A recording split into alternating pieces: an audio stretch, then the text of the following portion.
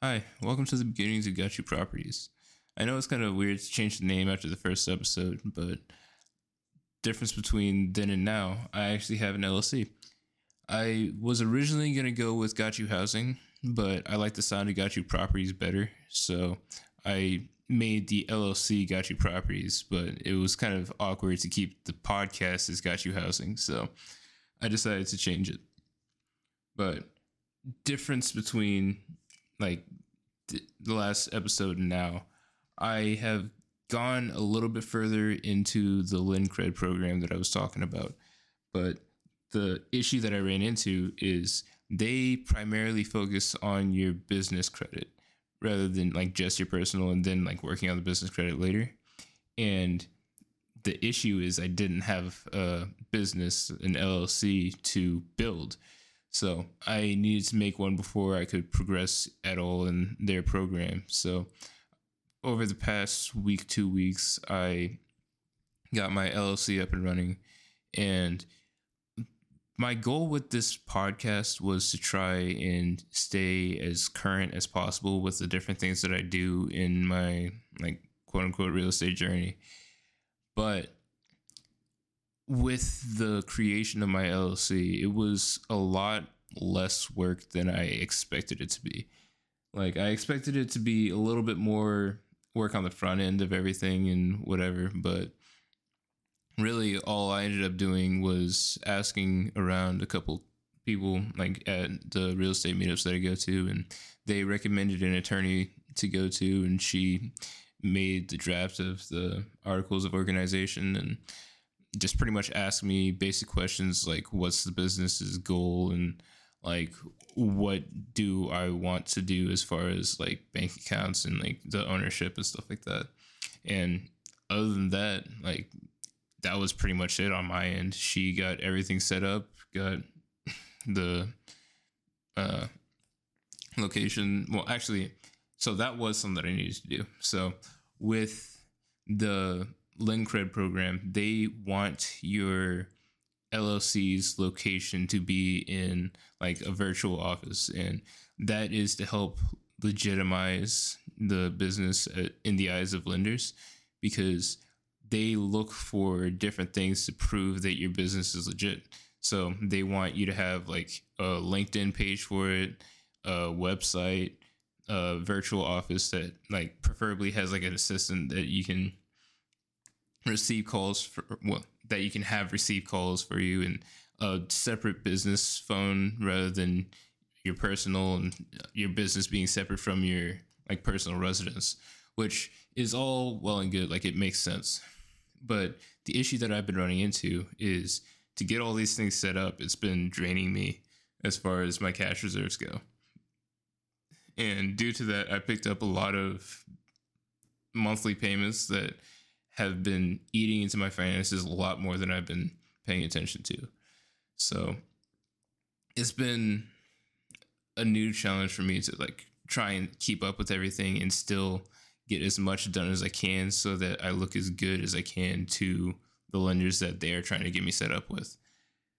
But I'm getting to the point now where I'm just going to have to go with what I've got, because it's not worth going into all the extra stuff whenever my main goal with this program is to build my personal credit and go from there.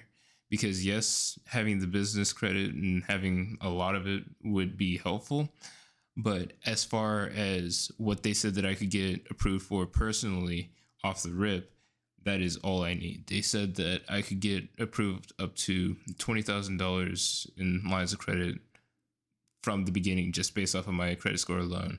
And all I need to really get the house up and running is about $15,000.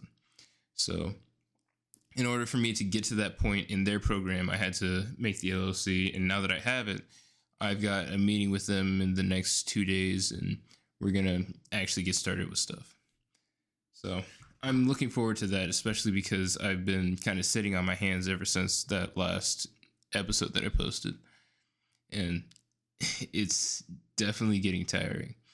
Like, I've been going to every real estate meetup that I possibly can. I've been working during the day because I have two jobs, a night job, which I get my main like income from, and then a day job where I'm working with a general contractor. And I'm trying to learn as much as I possibly can about the trade and just like what type of stuff that I personally want to do for myself and what I want to just give a subcontractor or contractor in general to do, because like I don't want to touch it. And just a better understanding as a whole, or yeah, as a whole of how houses and real estate works. So it's not like I'm not doing anything, but it definitely feels like I'm not doing anything. Just sitting stagnant, not actively taking steps in real estate. It kind of sucks because I'm sitting here and just based off of everything that I've heard, all of the books that I read, all the people that I talk to at the real estate meetups, like it is very possible for me to go on and get a second property right now and start trying to get income from that and just leveraging myself as much as I possibly can. But the reason why I picked this property and why I've taken so long to even begin to get started on it is because I've wanted to do this on my own for the most part. Because I think I might have slightly gone into it in the previous episode, but college didn't really work out for me. And that's not for a lack of me trying. Like, whenever I started paying for my own college and it wasn't on the back of my parents or student loans or anything, I thought that that might give me the kick in the pants that I needed to actually like pay attention in classes that I didn't like and like do the things that I needed to do in order to get the degree that I was going for. But I really didn't have any interest in anything that I was doing. Like, yes, the classes taking, like learning how to program was fun, but it wasn't really something that I had a passion for. And I didn't want that to be what my real estate journey turned into. So whenever I bought this house, I just wanted to do it all on my own, just all of it. But I'm getting to the point where I'm getting restless and I know that I am like, this is what I want to do. So I'm comfortable now going on and using other people's money to do it. My current problem is getting the money in a way that makes sense.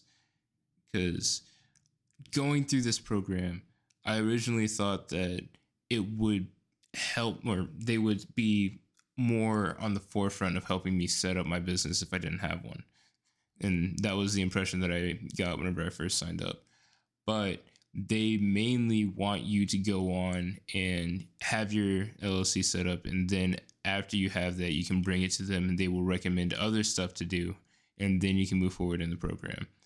So it took me a while to get things set up with the LLC, and now that I have it, I can actually do stuff in it, but still I feel like I haven't been doing anything, and that's the main thing that's getting to me right now.